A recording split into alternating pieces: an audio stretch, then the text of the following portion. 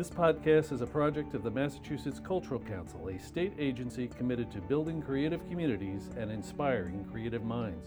Schools that had more arts had interest from parents.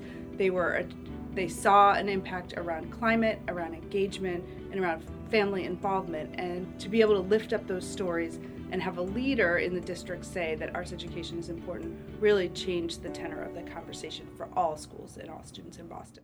Hello, I'm Anita Walker, Executive Director of the Massachusetts Cultural Council, and welcome to Creative Minds Out Loud. Our guest today is Marinelle Rumenier.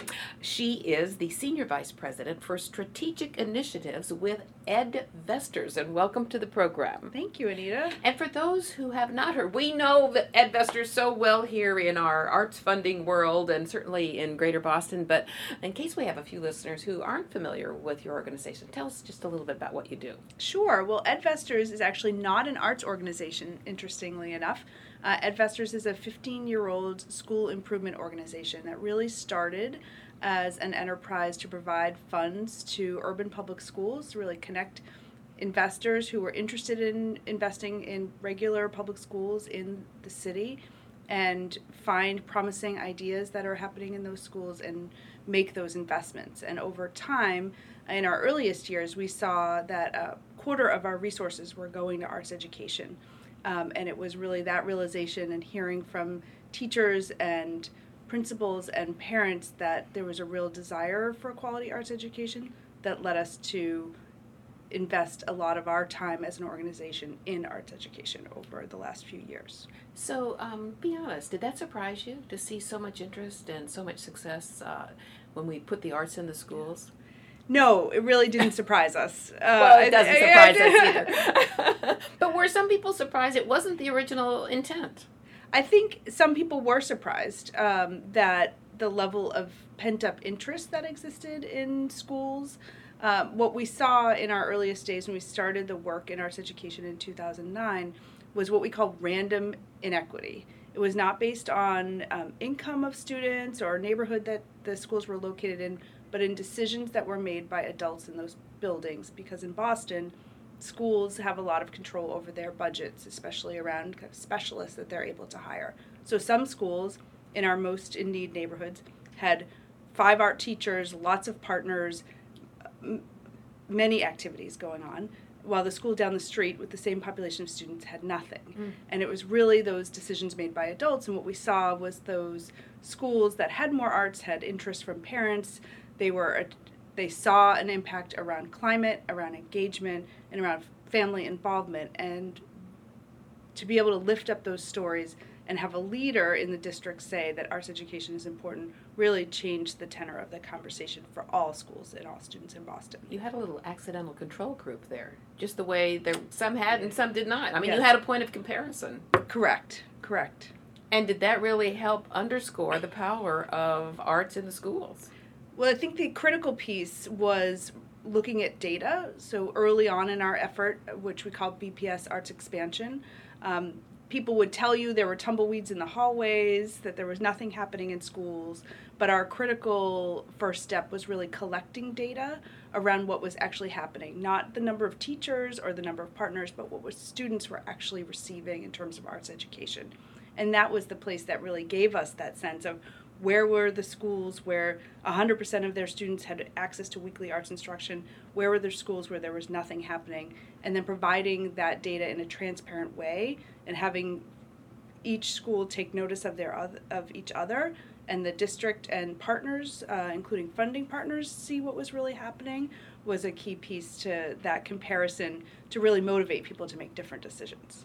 To drill down a little bit, when you talk about arts in the school, what do you mean? Do you mean a class in playing the violin, or do you mean a math teacher incorporates the arts in learning math? I think we mean all of the above, and one of the advantages of being an education organization rather than an arts organization is we are neutral as to what the art looks like. And when we say arts, we mean visual art, which is sometimes drawing and painting, which is the first thing that comes to people's minds, but also dance, theater, media arts, music, instrumental, vocal music, and arts integration, as you described, the math teacher doing that work, as well as your standalone violin teacher who comes into the school on a weekly basis.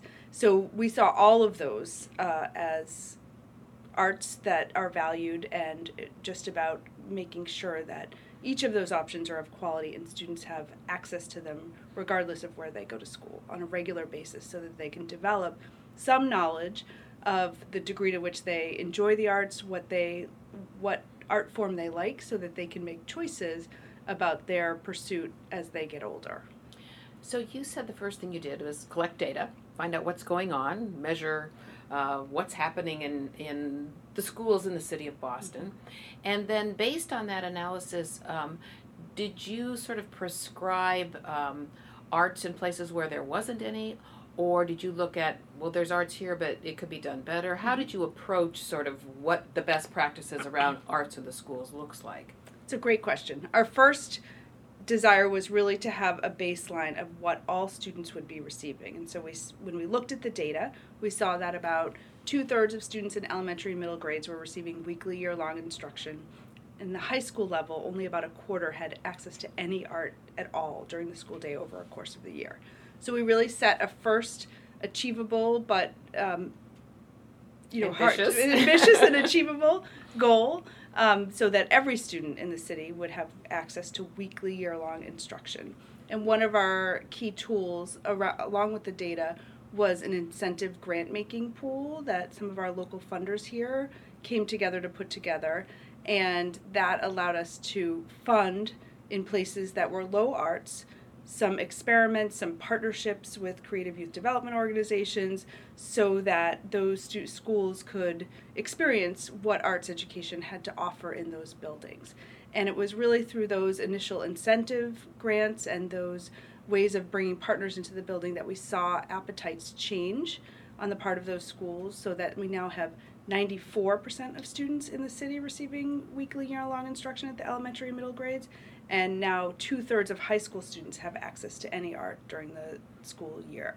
So something tells me when you first set that ambitious goal, there might have been a few people who said, well, that's never going to happen. And one of the things we hear so much is there's just no time. There's so many requirements. The teachers, they have to do all this accountability and the high stakes testing, and there's just no more room in the school day to shoehorn anything else in.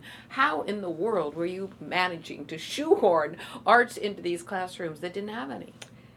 I think that's a narrative we heard, but it's actually one that didn't turn out to be very true. And I think part of that was we have done the literacy until you can't read anymore and math all day long. And what schools saw over the first period of that accountability approach was that they weren't making the kinds of improvements that they wanted to make. And so they took a quick look at that and said, how do we engage students better? How do we make sure the climate of this building is the right one? A student can't learn math if they don't come to school, right?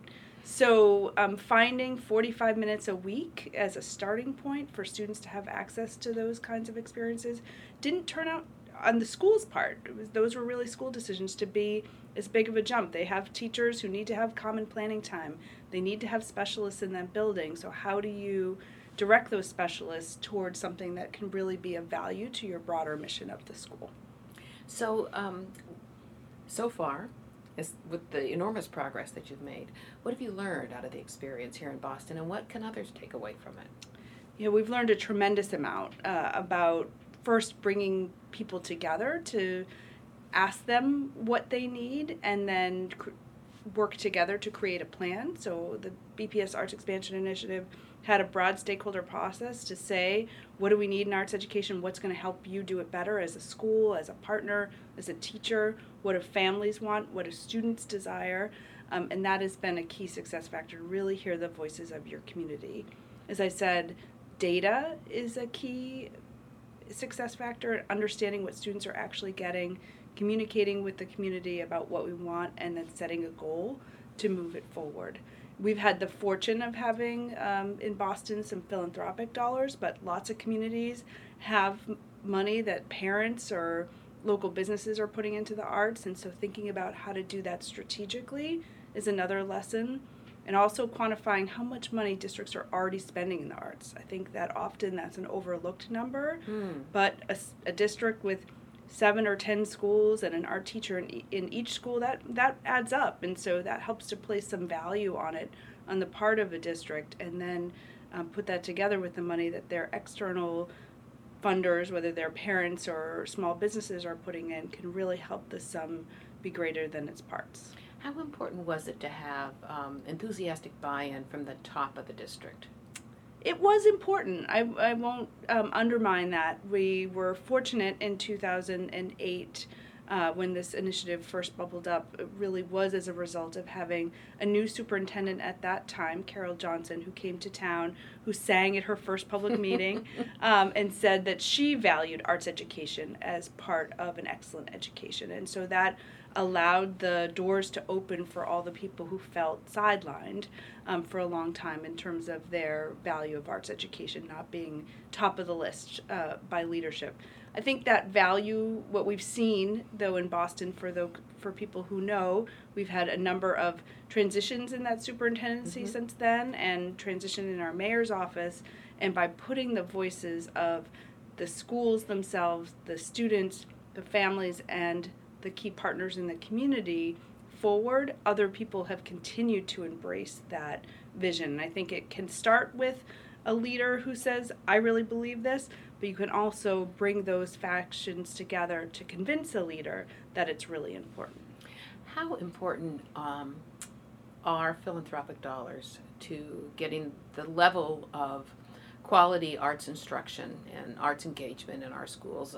Not every community in Massachusetts is Boston, Right. with large foundations or corporate headquarters to tap into to sort of augment the existing school budget. How important is that, and can what happened in Boston happen in a community that doesn't have that sort of philanthropic base? I believe it can happen. It's been important here, but it's really been more important as an incentive and to provide some early wins for schools. So I'll tell you that over the course of the last 8 years since this initiative launched, there has been an $11 million a year increase on part of the school district in arts education. So that is driven by an additional 130 teachers that the 125 schools have hired over that course of the period. That's public dollars, decisions made by the public system and the people in those buildings. And so the little bit of philanthropy, which is more than a 6-to-1 return, has really been an incentive to that work and helped to grease the wheels and bring people to the table that might not have been there originally, but once they saw what was possible and then had some support around making some different decisions and looking at their budgets, they really did that work. So I think philanthropy was important in moving things faster and in helping to really prime the pump, but it wasn't really the key solution. It really was the public dollars, and I do think that's possible in other places. So when we started talking, you said Edvestors is not an arts organization. It's a school improvement organization. So now that you've come through this experience here in Boston, do you believe that arts in education is a key strategy for success? We do believe it's a key strategy for success for the reasons that students need to be engaged, the climate of the building needs to be a positive place, and families need to be involved.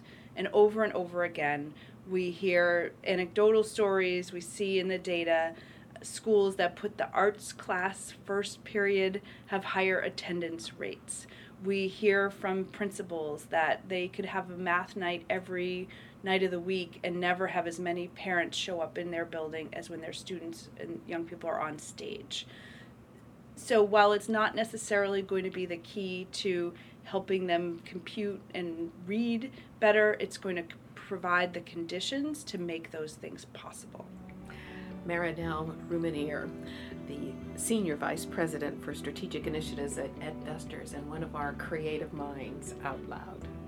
Thank you, Anita. To learn more about this episode and to subscribe, visit creativemindsoutloud.org.